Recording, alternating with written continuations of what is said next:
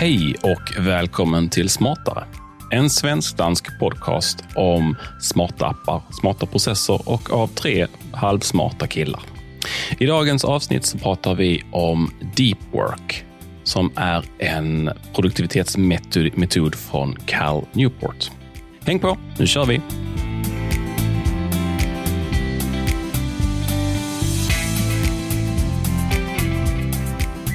Hallå grabbar, hur är läget ikväll?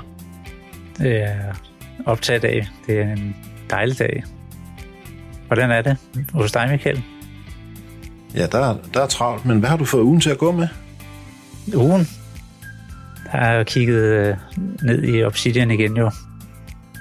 Jeg leger lidt med min ugenlige gennemgang template der, for at få det helt til at spille. Det fungerer. Ja, har du lavet meget om i template?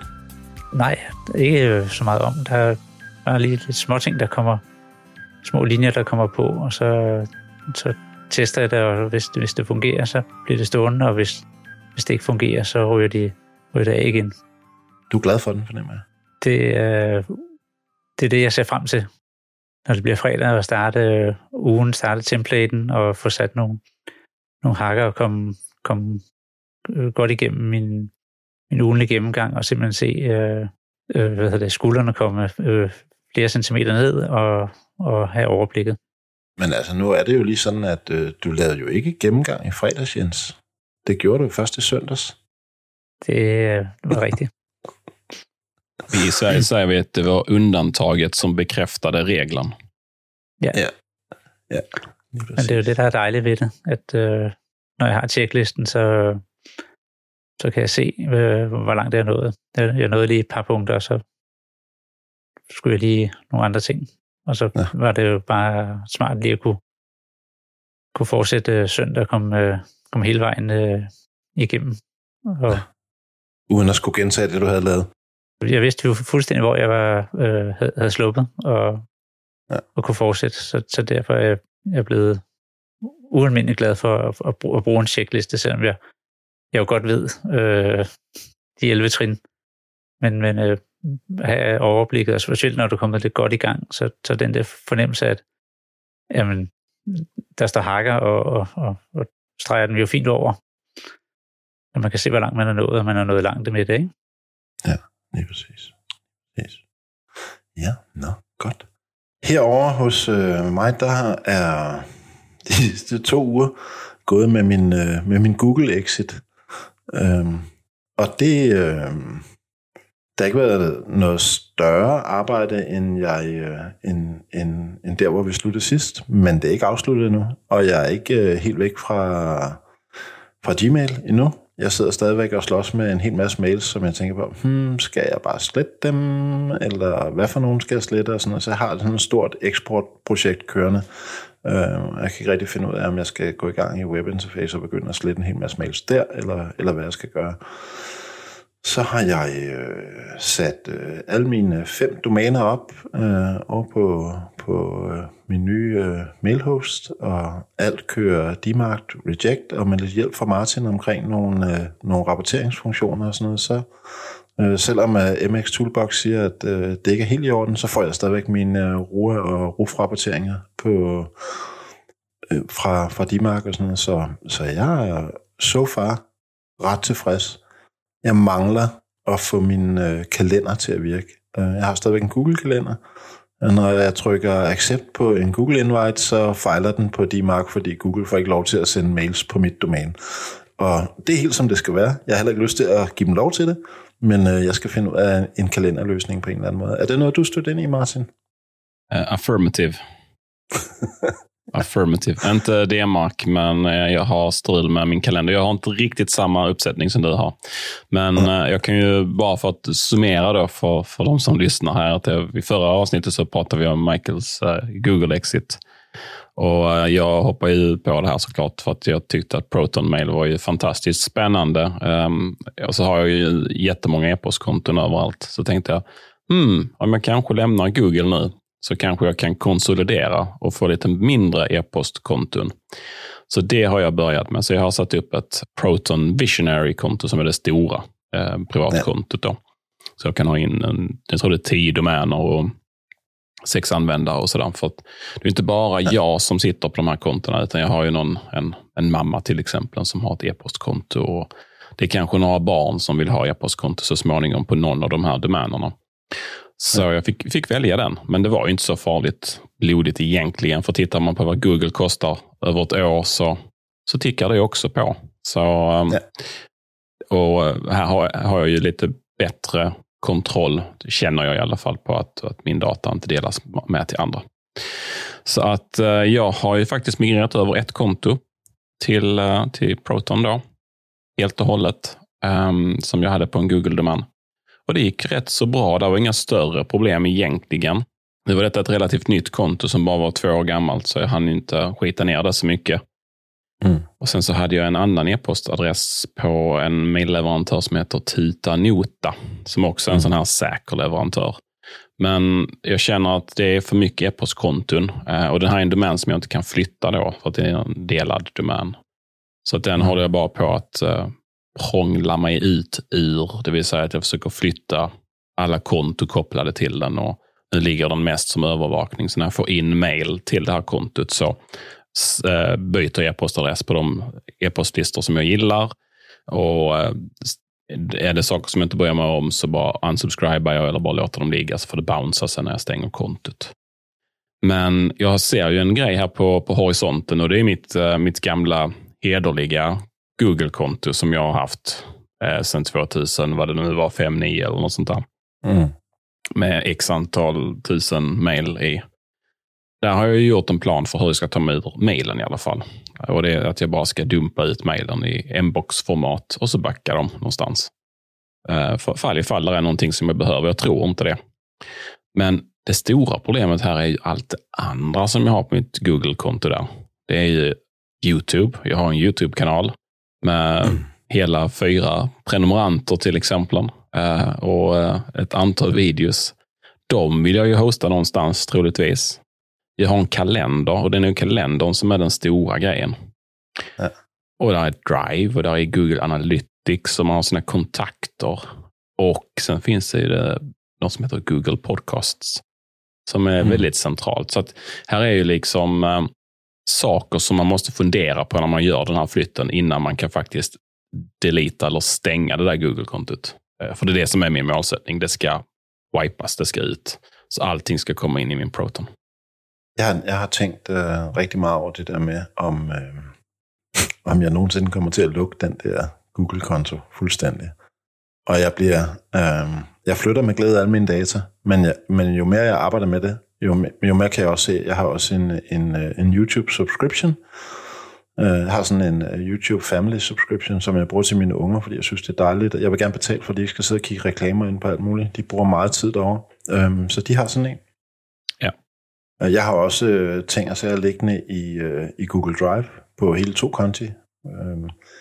Og jeg har flyttet de dokumenter, som jeg selv havde skabt, over i Obsidian. Men så er der jo alle de dokumenter, jeg har delt med andre. Eller som har delt dokumenter med mig, som stadigvæk hænger på denne her adresse. Og det som der bare bliver... Jeg bliver sådan lidt fandenivoldsk, fordi jeg bliver også bare sådan, okay, det er også gjort virkelig svært at slippe ud af det her. Og nu vil vi slet ikke begynde at snakke om alle mine små Google Home-dimser og alt sådan noget, som jeg også har. De skal også ud og blive solgt til højstbydende, fordi jeg vil bare ikke have det. Og det siger bare noget om, hvor dybt man er inde i det der økosystem, og hvor svært det er at komme ud af det. Og det er ikke noget med Google som sådan, fordi det ville være endnu sværere for mig at skulle skifte Apple ud. Det ville være mere omfangsrigt for mig. Lige så vel som jeg vil tro, at det også efterhånden er ved at være svært at slippe ud af et Microsoft-økosystem. Så det er bare det der med, at jeg vil gerne have min egen ret til mine egne data og mine egne services og sådan noget. Ikke? Og det fylder virkelig for mig. Heldigvis er det sådan, at jo mere jeg opdager den slags, så bliver bevidst om det, jo mere her det bliver. Så det er fint nok. Det går den vej, det skal. Det som jag tänker här är att på den gamla goda tiden när man var ung och innan folk kom på det här med subscription software, då var det ju inga större problem att flytta runt, för då hade man ju allting hemma. Det köpte man sin egen postfix, inte? Ja, alltså det är nu först de sista 10 åren som det här liksom har blivit ett större och större problem, för att man sitter i de här subscription och allting ligger i molnet. man är ju fast sen liksom i det här ekosystemet. Det är svårt att ta hem datan. Så att jag håller väl med, det kommer säkert finnas något Google-konto någonstans. Mest för att det måste finnas. Men jag kommer att använda det då för sådana tjänster som Google tvingar mig till. Men allt av personligt värde som filer och mejl och kalender och kontakter och allt det där, det ska inte finnas där. Det ska finnas på ett ställe där jag kan kontrollera vem som ser och vad de gör med datan. Jeg tror, at den skillelinje, jeg gør, det har jeg i hvert fald tænkt over, det er, at Google skal være til consumption, altså til forbrug, og ikke til at kreere ting i. Altså det jeg selv skaber, det skaber jeg hos mig selv.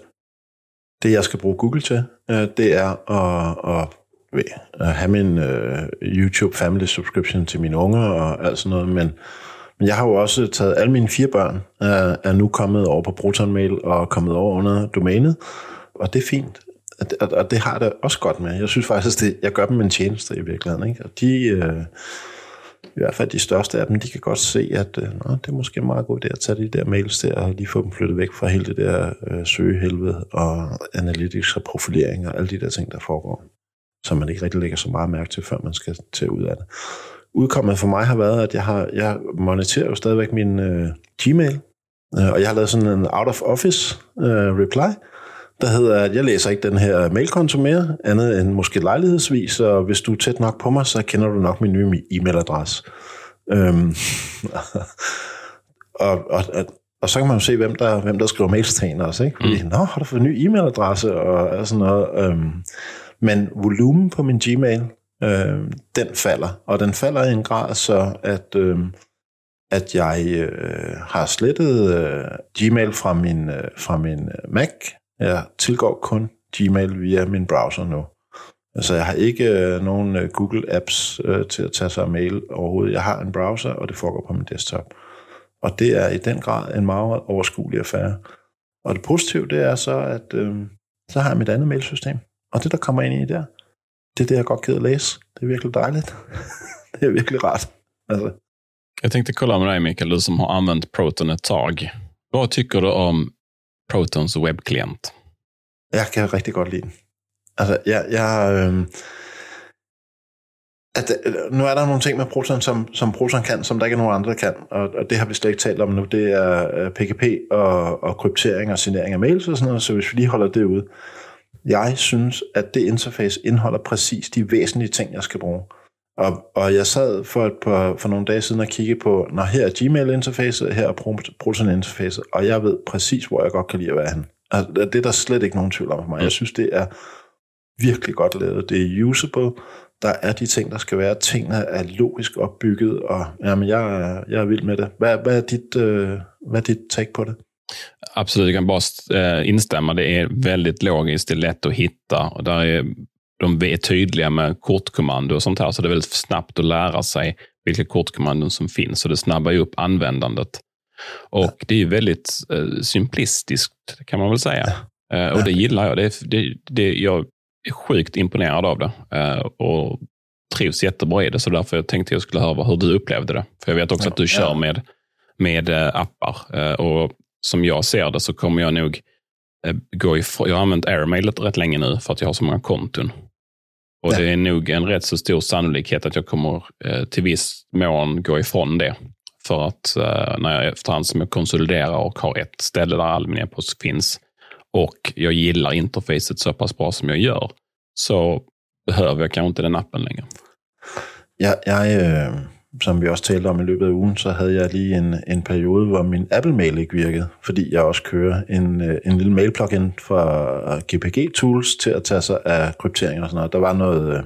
Der var lige nogle ting, der gjorde, at Apple Mail crashede, hver gang jeg skulle lave et reply, og det skrev jeg så til udviklerne af GPG Tools, og Steve han skrev selvfølgelig tilbage 2 minutter efter, jeg havde afleveret en lille besked op i forumet, men her der er en hotfix.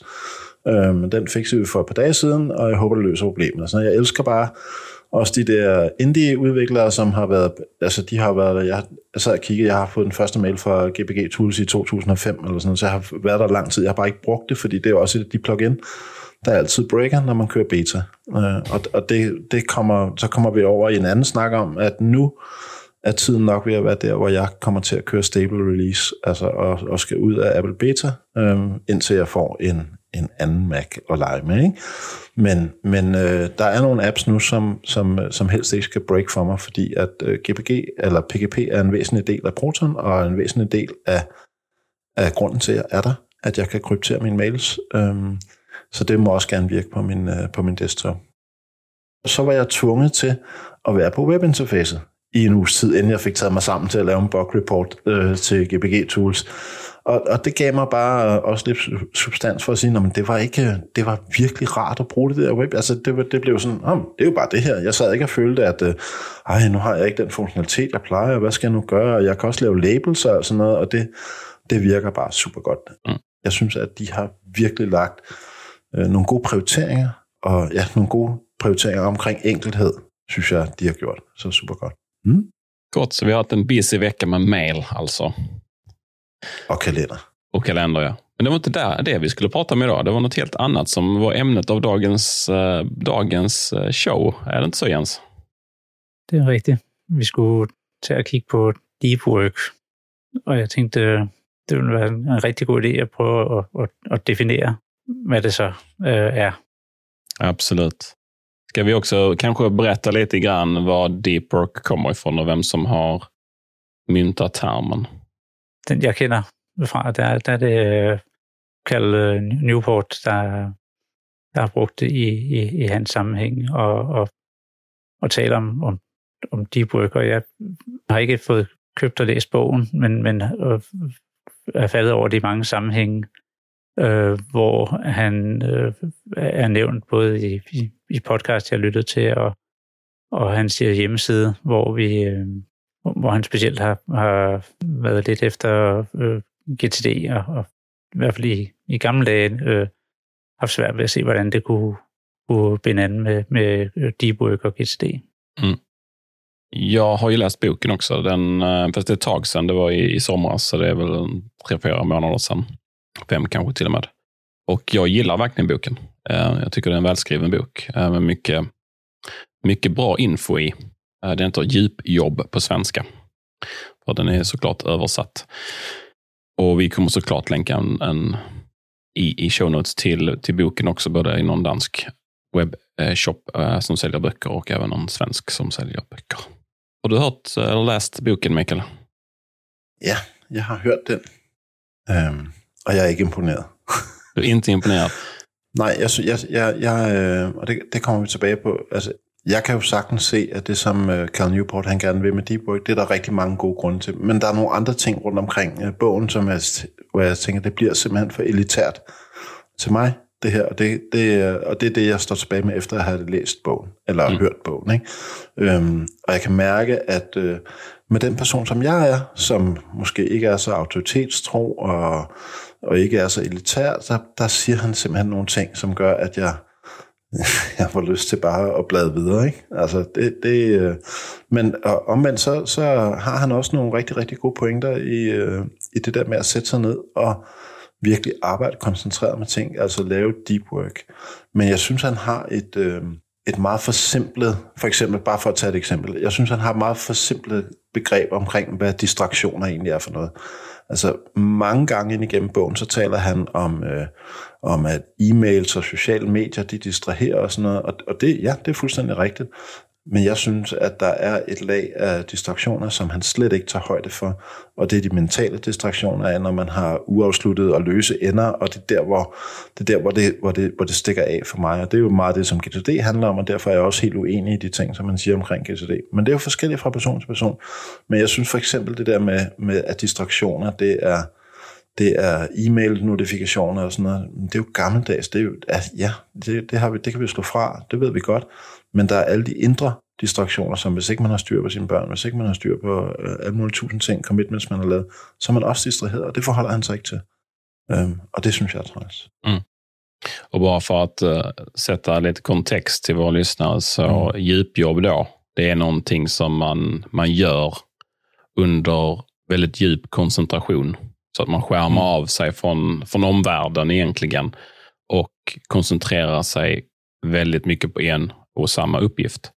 Och vad Cal Newport hävdar i den här boken, det är att det ger bättre kvalitet och det skärper den som utövar deep works möjlighet eller skicklighet i de här olika ämnena.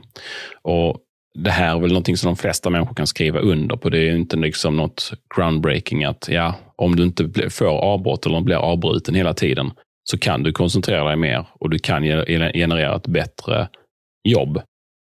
Men han drar ju också det lite längre och det är att om man gör det här regelbundet, alltså egentligen varje dag, så utökar man då sin möjlighet att kunna gå ner och göra djupjobb. För det är inte så att man är av och på när det gäller djupjobb, utan man måste faktiskt komma in i det här läget eller i zonen liksom för att kunna djupjobba.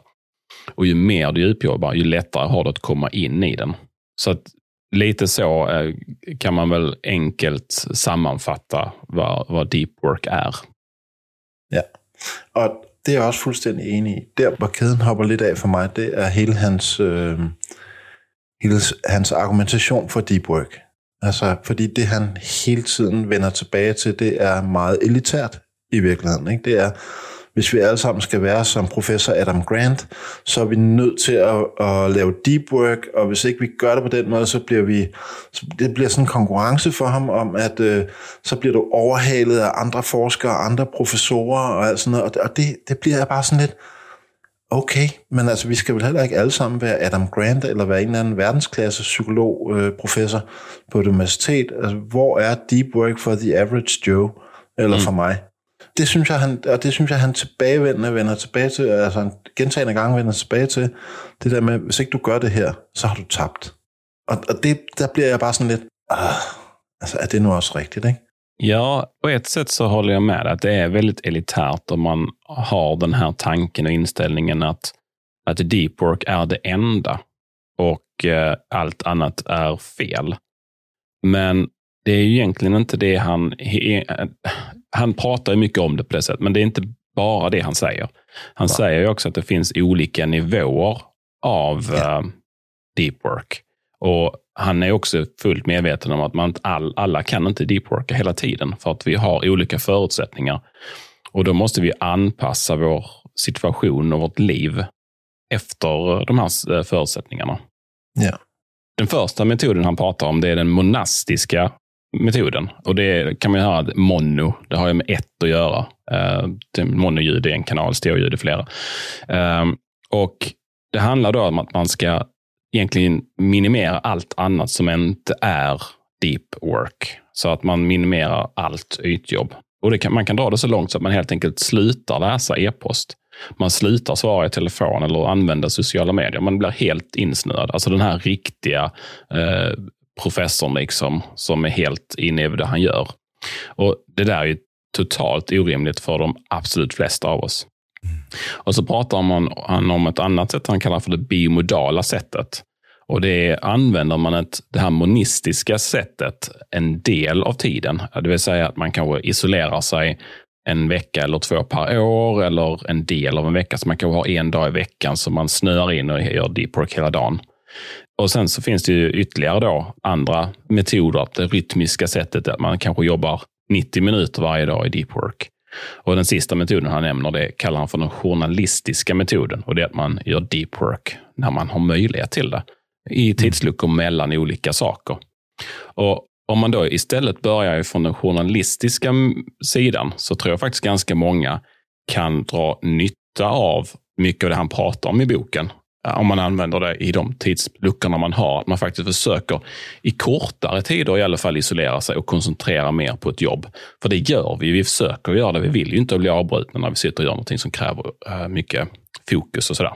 Det som jag tog med mig, det var det här med at man kan timeblogge sig. Ikke? Altså, det han jo taler om, sådan som jeg, altså det jeg tager med derfra, det er en rigtig god at timeblogge deep work og sådan noget. Ja, fint nok. Og jeg kan også sagtens se det fornuftige, og det gode, og det produktive i at sætte sig ned og virkelig at koncentrere sig. Fordi som mine lærere sagde til mig i skolen, der sagde de bare til mig, Michael, sæt dig ned og koncentrer dig. Og det er dybest set det, han beder om. Altså, så det er jo heller ikke mere raketvidenskab end det. Og jeg kan sagtens se, at man kan blive bedre til at koncentrere sig, jo mere man gør det. Så taler han jo også en del om, at der er jo også mennesker, som for eksempel stifterne af Twitter, der ikke er en deep worker, men som har en anden rolle i livet, hvor han hele tiden er på, og hvor han hele tiden engagerer og interagerer med andre mennesker, og han er produktiv på sit plan. Men så der er jo ikke noget inde i det her, der er sort-hvidt. Men jeg strækker lidt, når han så siger inde i bogen, at de her virkelige deep workere, de ser produktivitet som et videnskabeligt problem, som man systematisk kan løse. Og der er bare lidt sådan, ja, altså, og du ved, når der så lidt senere kommer sådan eksempler på, hvordan den før omtalte dygtige professor Adam Grant, som også har skrevet nogle rigtig spændende ting, faktisk, ikke? Hvordan han begyndte med deep work, med at han stod op 4:00 om morgenen og gik over og satte sig og deep workede, uden før alle andre var kommet, og var virkelig havde fået produceret en hel masse, inden folk kom 8:00, og så sad jeg bare og tænkte, det er super godt for dig. Du har ikke 2 børn, der skal køres i skole, og madpakker, der skal smøres og sådan noget, eller så har du en, der gør det for dig. Altså, for mig mangler der inde i det her, der mangler der noget, man har et liv, man er et menneske, og jeg kan sagtens se, at hvis det eneste, man har for øje, at det er at blive super produktiv professor på et eller andet, så er det her en rigtig god idé. Det kan jeg sagtens se, og jeg kan sagtens se, at der kommer noget godt ud af det. Hvor meget det taler til mig i den form, det ved jeg ikke rigtigt. Jeg behøver egentlig bare, jeg behøver 2 ting. Jeg behøver at kunne timeblogge, respektere min egen timebloggings, og så sætte mig ned og koncentrere mig. Og i det ligger der implicit, at så bliver der slået over på do not disturb, og jeg sætter mig ned og koncentrerer mig om det, jeg laver. Det, jeg skal bruge i den proces, det har jeg klart. Jeg skal ikke rejse mig op og gå efter det, eller noget som helst. Det er lidt ligesom, hvis jeg skal lave weekly review. Det er faktisk også deep work for mig. Det er at sætte mig ned og virkelig koncentrere mig om det her. Og nogle gange tager det rigtig lang tid, andre gange går det hurtigere. Men så jeg bliver bare sådan lidt provokeret af den der elitære, og den der sådan, det eneste, du skal lave her, det er at bare være dybt produktiv og sådan noget. Nej, jeg skal leve et liv. Jeg skal have nogle børn, der fungerer og glade og får et kram af deres far, når de vågner og alt sådan noget, ikke? Eller skal sove. Og det synes jeg ikke rigtig, han tager højde for. Det gør han heller ikke, når han taler om GTD. Der synes jeg virkelig, at han taler ved siden af. Altså han kigger ned på selve modellen, men han kigger overhovedet ikke op i de højere horisonter, når han taler om GTD, sådan som jeg har opfattet bogen. Det provokerar mig en lille smule. Men man pratar inte så mycket om GTD i boken, va? Utan det är mer vid sidan om. Det är artiklarna, och jag har inte läst så mycket av det för att jag bryr mig egentligen inte. Jo, men han taler faktisk i nogle runder om GTD. Han siger jo nærmest, at det eneste, der dur, det er deep work, og der er selv sådan noget som GTD, som David Allen har skrevet, det dur jo ikke rigtigt til noget. Altså det er sådan, jeg oplever ham. Og der bliver jeg bare sådan lidt, okay, det kan godt være, Cal Newport, at du har det sådan, men jeg har et liv, der måske ser anderledes ud end dig, så for mig er der en anden model, der virker. Jeg kan sagtens tage noget fra det, han har skrevet, men jeg køber altså ikke hele modellen, fordi sådan et menneske er jeg ikke. Og det vil også med god ret at sige, at jeg tager det, jeg kan bruge. Det er det, der vil virke for mig. Jag tror så ska man nog tänka på mycket av alla de här olika metoderna som finns runt omkring. Man måste faktiskt titta på dem kritiskt och plocka ut russinen och de bra sakerna ifrån de här metodikerna. Jag tycker det här är jättemycket bra som han pratar om i Deep Work. Och efter jag hade läst den här då i sommar så tänkte jag att jag ska försöka göra mer Deep Work. Så min målsättning var att inte boka möten på förmiddagen. Så morgonen och så fram till lunch så skulle jag inte ha möten alls, utan då skulle jag ha möjlighet till att göra deep work. Och det fungerade några veckor, och jag kan också säga att de veckorna så var jag faktiskt mer produktiv också och fick mer av de här lite svårare sakerna att göra gjorda. Och det är inte bara att man får lite svårare saker gjorda, det är svårare att prokrastinera när man har ett timeblock och du faktiskt vet att jag ska inte gå ifrån den här stolen för de 2 timmarna mitt timeblocking-pass är slut. Då börjar man ju faktiskt jobba och få saker och ting gjort. Även om det är lite jobbigt så kommer man igång och börjar jobba. Och sen bara går tiden. Så att på det sättet så kan det vara väldigt, väldigt bra. Men sen, det är ju så att livet kommer i fatten och där finns människor som vill prata med en, och det finns människor som man faktiskt inte kan säga nej till, att nej, vi kan inte ha möten på förmiddagar, utan funkar det bara möten på förmiddagar då, eller man måste åka till kund och kanske vara hos kunden hela dagen, då faller det liksom. Så att det passar ju inte alla har inte ett jobb där man kan sitta ner och arbeta hela tiden. Men här finns russin i den här kakan som jag absolut tycker man ska titta på och plocka ut. Jamen, det er jeg også helt enig i.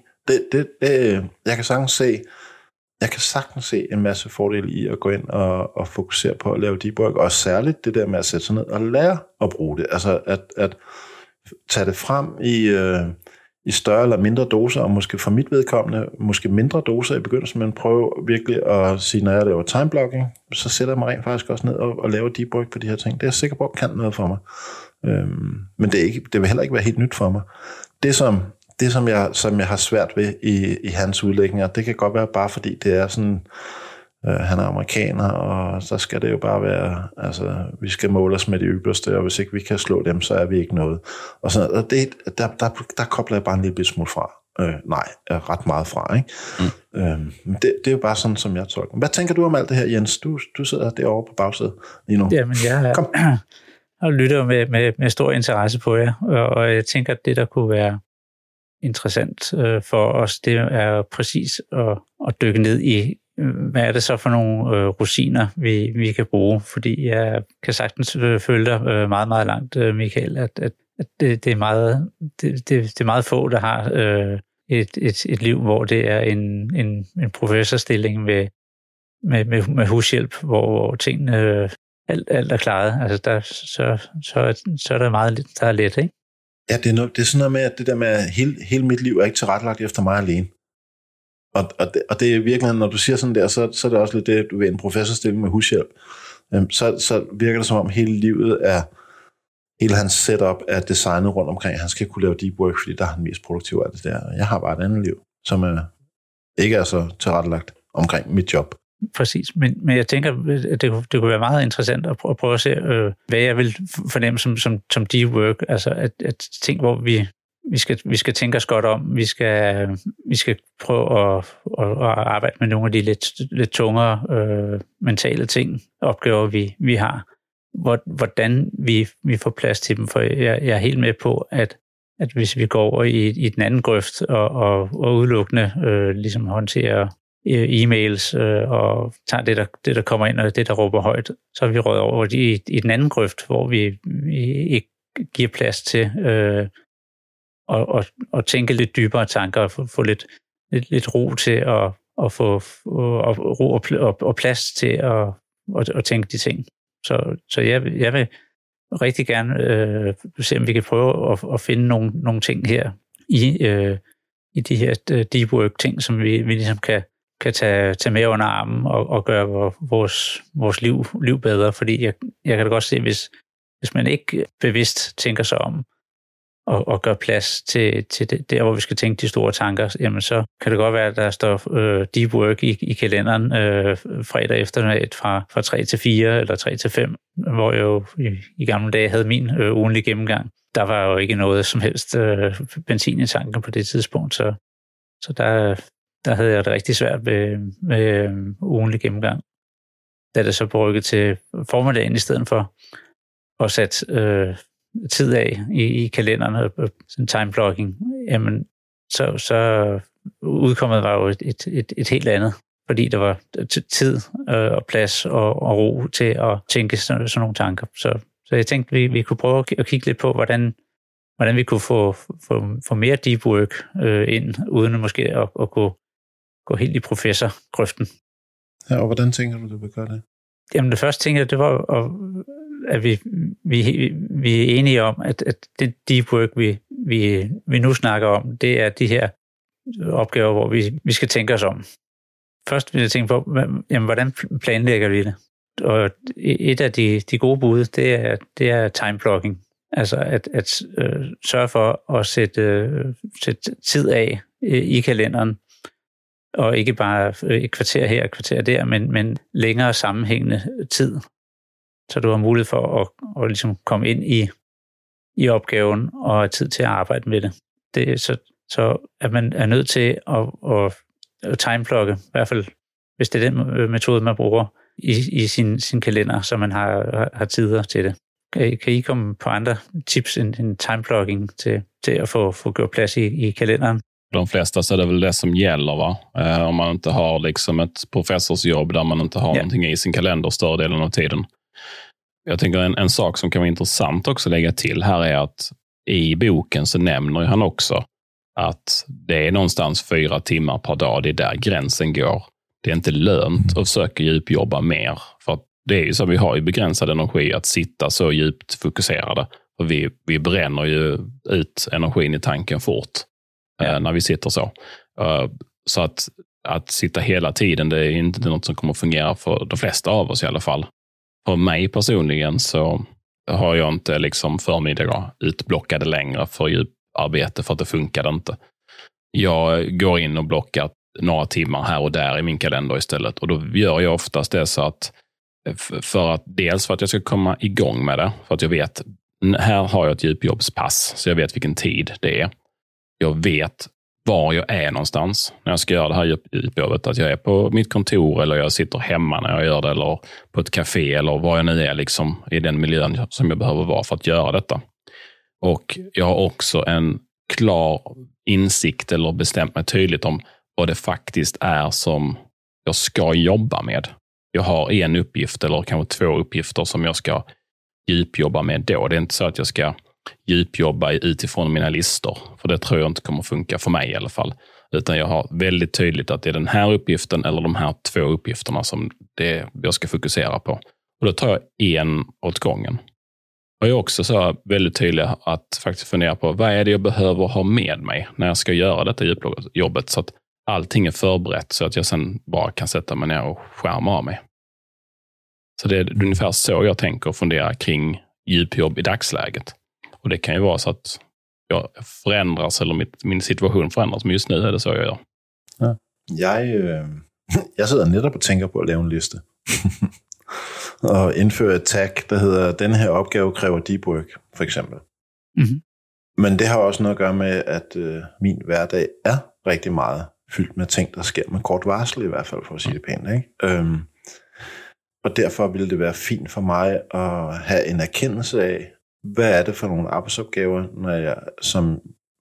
hvor jeg med fordel kunne sige, her, der lukker jeg alle distraktioner ned, der er nødt til at være et sted, hvor jeg virkelig kan koncentrere mig, hvor jeg kan få fred og ro og være i distraktionsfrit område. Og jeg tænker egentlig, at hvis jeg skal gøre det her på struktureret basis, så er jeg nødt til at have det ind i mit GTD-system. Og der tænker jeg i virkeligheden, at når jeg kigger igennem mine projekter på mit weekly review, så kunne det være et godt spørgsmål at stille mig selv.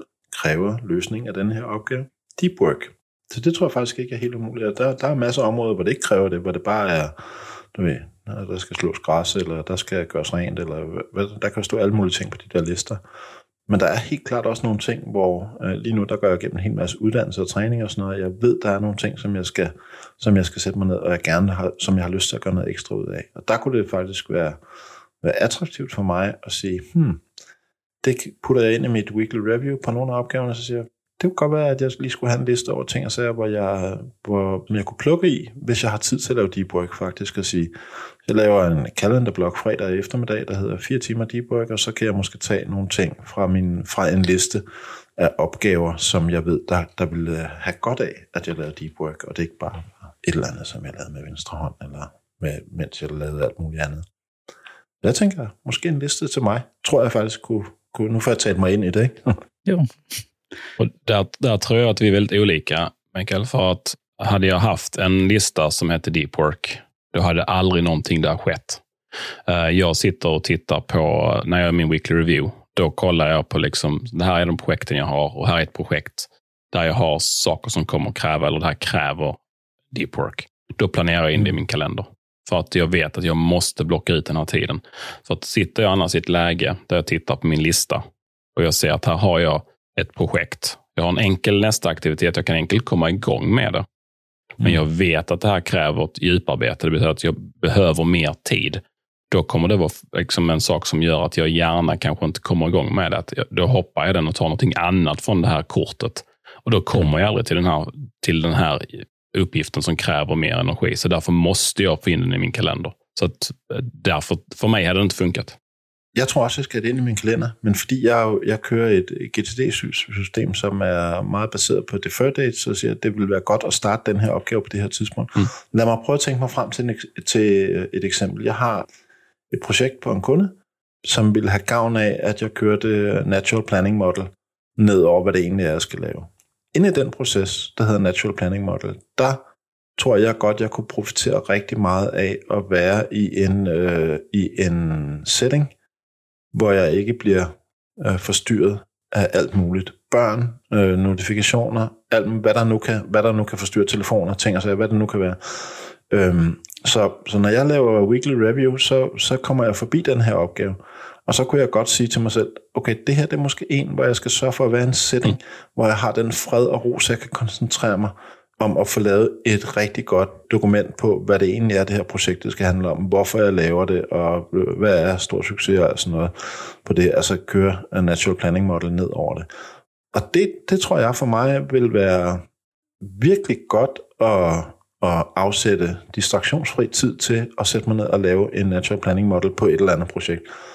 Fordi det kan nemlig også være, at det så udløser nogle næste handlinger, som gør, at det her det bliver oplagt, det er nemt nok at gøre. Der vil være en del af det projekt, hvor jeg ikke behøver at lave deep work, men hvor jeg bare kan gå ud og eksekvere og gøre, som jeg plejer og sådan noget. Så, men jeg ved, at der kommer god kvalitet ud af at koncentrere sig.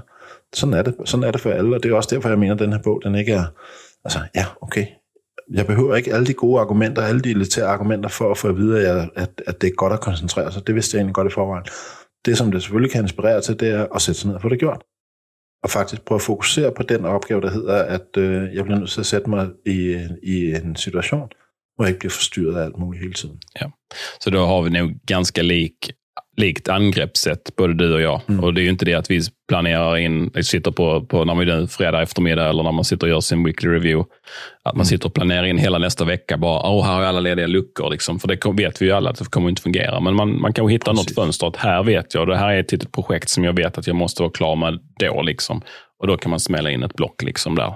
Det behöver jag för att det ska ske. Och veckogenomgången, precis som du säger, det är det utmärkta tillfället att faktiskt se det her og ta de her besluten. Nå, men og der er også, altså der ligger sådan nogle helt implicite fordele i at signalere igennem sin kalender. Her har jeg altså koncentrationstid. Så lad være med at regne med at svare på e-mail eller tage telefonen, fordi i min kalender står der faktisk, at jeg laver noget andet. Jeg havde en samtale med en GTD-marker i går aftes, hvor vi lige præcis talte om det der med at afsætte tid til at arbejde efter sine lister, skrive det ind i kalenderen. Og så kan det godt være, at det arbejde, man laver inde i den timeblock, ikke er deep work, men det der med at signalere til omverdenen, hey, her, der kan du ikke booke mig til møder, du kan ikke gøre alt muligt, fordi der laver jeg faktisk noget andet. Ja. For man får hurtigt, hvis man arbejder i en stor organisation, så kan man hurtigt få en kultur. Det var i hvert fald det, som min GTD-marker, jeg talte om det her med, at der er rigtig meget projektledelse, der handler om bare for at dele nogle opgaver ud til nogle andre. Nu arbejder han i en rigtig stor virksomhed, hvor der er sådan 100.000 handlinger på et projekt, ikke? Så det er rigtig meget, og der er virkelig meget at holde styr på. Men det kan hurtigt blive, tager du den her, så har jeg løst min opgave, fordi jeg har det hele drøbet væk fra min kur. Men det bliver det jo ikke gjort af. Og man kan jo ikke bare blive ved med at tage ind. Man bliver jo også nødt til rent faktisk at sætte sig ned og få produceret noget. Fordi ellers så får man alle de der uafsluttede commitments, som vi snakker så meget om i GTD, der er så usunde, ikke? Og bare bliver en nedadgående spiral. Absolut. Det är ju the threefold nature of work. Precis. Som man måste ha med i beräkningen. Ja. Men vi har ju flera gånger sagt att det här är en elitistisk bok. Men en tanke jag har kring det är att han är ju faktiskt professor. Och han har skrivit den här boken ifrån den verkligheten. Så det vill säga att allting han skriver, det för han ju i bevis på något sätt. Han har antingen någon forskning eller någonting förklara och argumentera för de här sakerna som man nämner. Och då blir det lite lätt elitistiskt. Så jag tror faktiskt att det kan vara det som är lite orsaken till att den upplevs på det sättet. Jag upplevde inte den som elitistisk, ska jag säga. Jag tyckte det var en fantastisk bok med mycket, mycket bra i. Men sen å andra sidan så tog jag inte det heller som att jag ska deep worka hela tiden. Men det er også, altså, jeg får bare lyst til at lige at kommentere på det der, fordi det kommer også an på rigtig meget, hvad man kommer fra sin opvækst, ikke? Altså, jeg var sådan en, jeg gik 10 år i skole, og så dagen efter jeg var blevet 17 år, der tog jeg ud og sejlede, og det gjorde jeg så de næste 7 år. Jeg tog ikke ligesom jeg tog på universitet og gymnasiet, jeg tog ud og lavede alle mulige andre ting, ikke? Og så jeg har heller ikke stødt så meget på den der akademiske verden, som I jo har meget større indsigt i, end jeg har. Så har jeg lavet nogle andre ting, som I ikke har gjort. Så det er jo ikke... Men det er bare det der med, at jeg bliver bare sådan lidt... Derfor bliver jeg måske også provokeret unødigt og uretmæssigt af, at jeg synes, at han gør det meget elitært. Men det synes jeg altså, han gør, ikke? Og jeg synes selv, ja, men altså, jeg har sådan set klaret mig okay. Jeg behøvede ikke at lave deep work eller lave en Adam Grant akademisk karriere. Sådan. Det har jeg ikke behov for, men jeg har stadigvæk okay med mit liv, og jeg kan rigtig mange ting.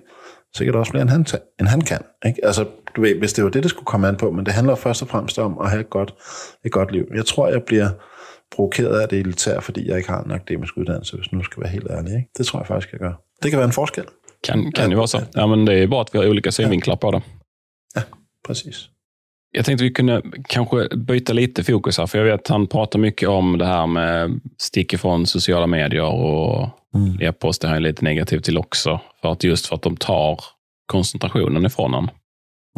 I boken så nämner han till exempel att om man står i kön på supermarketen i affären och ska vänta på att få betala. Det slipper vi för det mesta, för det oftast är det bara expresskassor nu för tiden.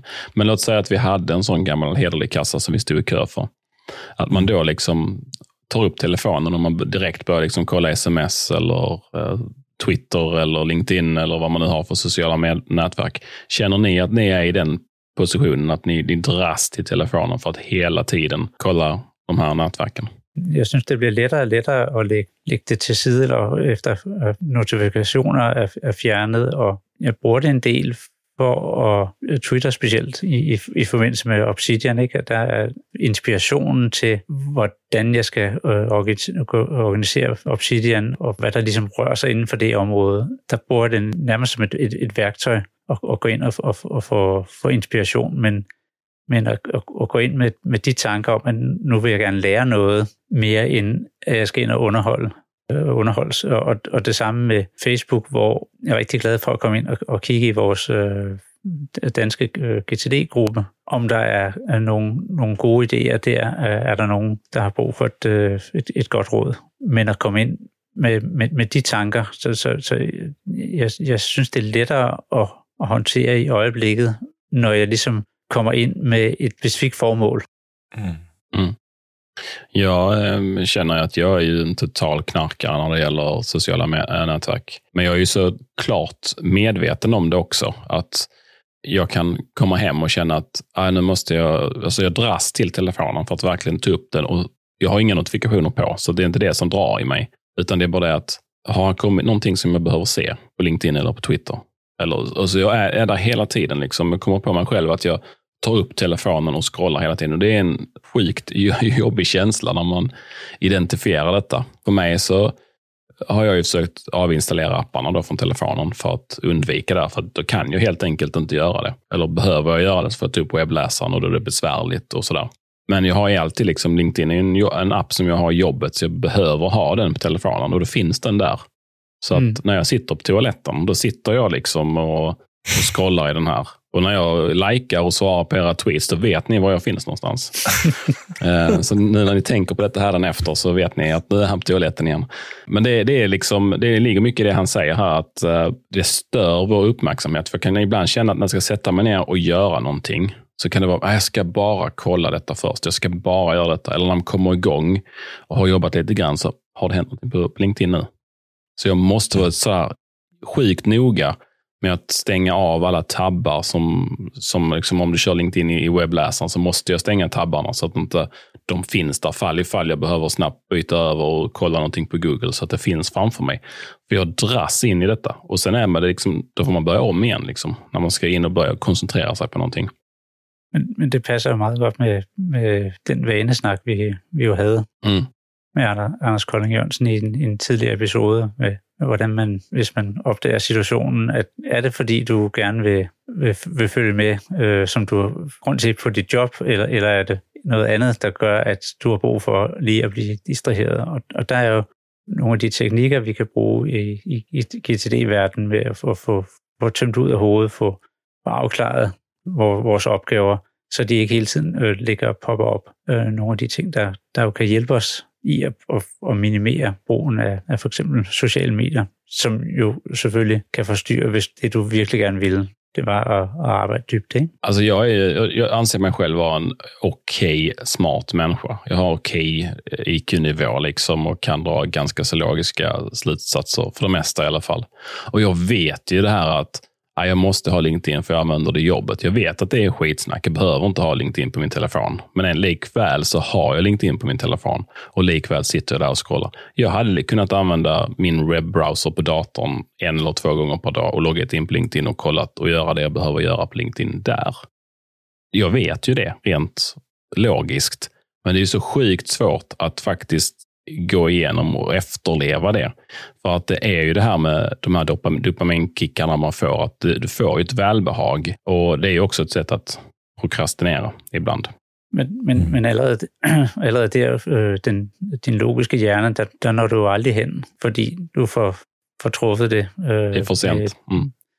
Du får truffet det med dine vaner, og hvordan du hurtigt kommer enten for ro på hovedet ved at beskæftige dig med noget andet, eller gerne vil ind og underholdes. Jag vill att någon utvecklar en sån här app så att man kan ställa in tidsintervall. Så att om man tar upp telefonen och startar LinkedIn eller Twitter eller om man har Facebook och de här andra, om man gör det i fel tidsintervall, låt säga att man tillåter att man får twittra mellan 7 och 9 på förmiddagen och efter klockan 7. Och missar man tiden så får man sån grym stöt när man gör det. Då lär man ju sig ganska så fort att man inte ska göra det. Men jeg synes, at vi er ude på skråplan, ikke? Jeg får skærpe mig. Det synes jeg altså, vi gør. Jeg synes, altså, vi startede med at tale om exit fra Gmail og relevans. Ikke? Det handler om relevans i indholdet. Ikke? Og det er faktisk det, jeg synes, der er overskriften også på det her, når vi snakker sociale medier. Ikke? I dag kom der et spørgsmål, hvor Jens han inkluderede mig over på vores GTD community-gruppe omkring Ticklerfejl. Og jeg er glad for, at jeg ikke svarede på den, før jeg havde tid til at gøre det. Altså, at det var et godt spørgsmål, og jeg kunne sætte mig ned, da jeg kom hjem, eller var færdig med, hvad det nu var, jeg lavede. Jeg var i hvert fald ikke på farten, og skrive et kort og præcist svar. Og jeg har simpelthen ikke den der nysgerrighed mere med, at jeg kan mærke, at det forsvinder. Der er nogle ganske få mennesker, jeg har lyst til at følge og læse, og altså noget, men når jeg så gør det, så vil jeg også have god tid til at reagere på det. Altså at kunne reagere ordentligt på det, skrive et ordentligt svar, skrive en ordentlig kommentar, i stedet for det der med hele tiden at kigge op, fordi så ser man det, og så sker der jo bare det inde i sociale mediefeed, så når du så har set det, så er det væk. Ikke? Altså det er lige svært at komme tilbage til, hvis man så lige skulle koge kartoflerne og lige læse lektier med barnet og sådan noget, så er der jo kommet 30 andre nye ting ind i det der feed der. Ikke? Så jeg synes, det allervigtigste for mig, det er det med simpelthen bare at komme ned. Og jeg er en meget stor tilhænger af de der forskellige modes, der er kommet over på min mobiltelefon, hvor jeg kan sætte mig ned og lave focus modes og sige, nu, når jeg sidder hjemme, så er der en gruppe af mennesker, hvis jeg går i focus mode, så kan mine børn ringe til mig og sende sms'er, og that's it. Og det er helt fint, det vil jeg gerne forstyrre sig af. Det är en jättebra feature. Alt andet, det är lige meget. Ja, men, det är det alltså. Men det hjälper ju inte när man har stängt av notifikationer. Det är inte det som drar mig. Men jag har lösningen. Jag avinstallerar Twitter nu här och LinkedIn från min telefon. Jag gör det nu när vi pratar. Så att nästa inspelning vi har, så ska ni kolla om jag fortfarande har dem avinstallerade eller om jag har fallit tillbaka till missbruk. Check. Så nu har jag accountability här. Det är det som gäller. Ja. Så där, nu är LinkedIn också borta. Plopp. Ja. Okej, alltså jag tar också LinkedIn nu. Jag är med det. Kom igen Jens, du måste också avinstallera någon app. Af med LinkedIn. Hvad siger du, Jens? Væk fra mobilen? Telefonen har jeg kun Twitter og Instagram til at skulle oprette vores podcast-annonceringer. Ja, så hvad for en af de 2 apps vil du helst af med? Nej, jeg vil ikke af med nogen af dem, fordi jeg har jo kun logget ind med vores smartere konto der. Jeg har efterhånden luret, at man godt kan have flere konti kørende, men jeg har kun dem på den. Så jeg har det faktisk ikke på telefonen. Martin, vi er samme båd. Så om 2 uger, så kolder vi, om vi her stadigvæk har LinkedIn afstillet. Precis. Ja. Bra. Det är effektivt. Ja. Då har vi fått ut någonting väldigt bra från den här episoden tycker jag. Bortsett då från en väldigt bra diskussion om Cal Newports bok Deep Work. Ska vi runde af for i aften? Ja, lad os prøve det. Det tycker jag vi gör. Om vi kan holde den under en time, optagelsen. Måske. Jag hoppas att ni tycker att den här episoden har varit bra, trots att vi har spretat ut lite grann och lämnat ämnet som vi brukar göra och pratat om mail och sociala medier också. Vill du höra mer av mig som pratar svenska så hittar du mig på Twitter som Martin Hagen eller på min personliga blogg martinhagen.se. Och Jens finner du på Twitter med JEHPET. Og Michael finder du også over på Twitter på @Dreves, og hele holdet finder du på Twitter også, Smartere Tech. Tusind tak for i dag. Ciao, ciao. Adjø.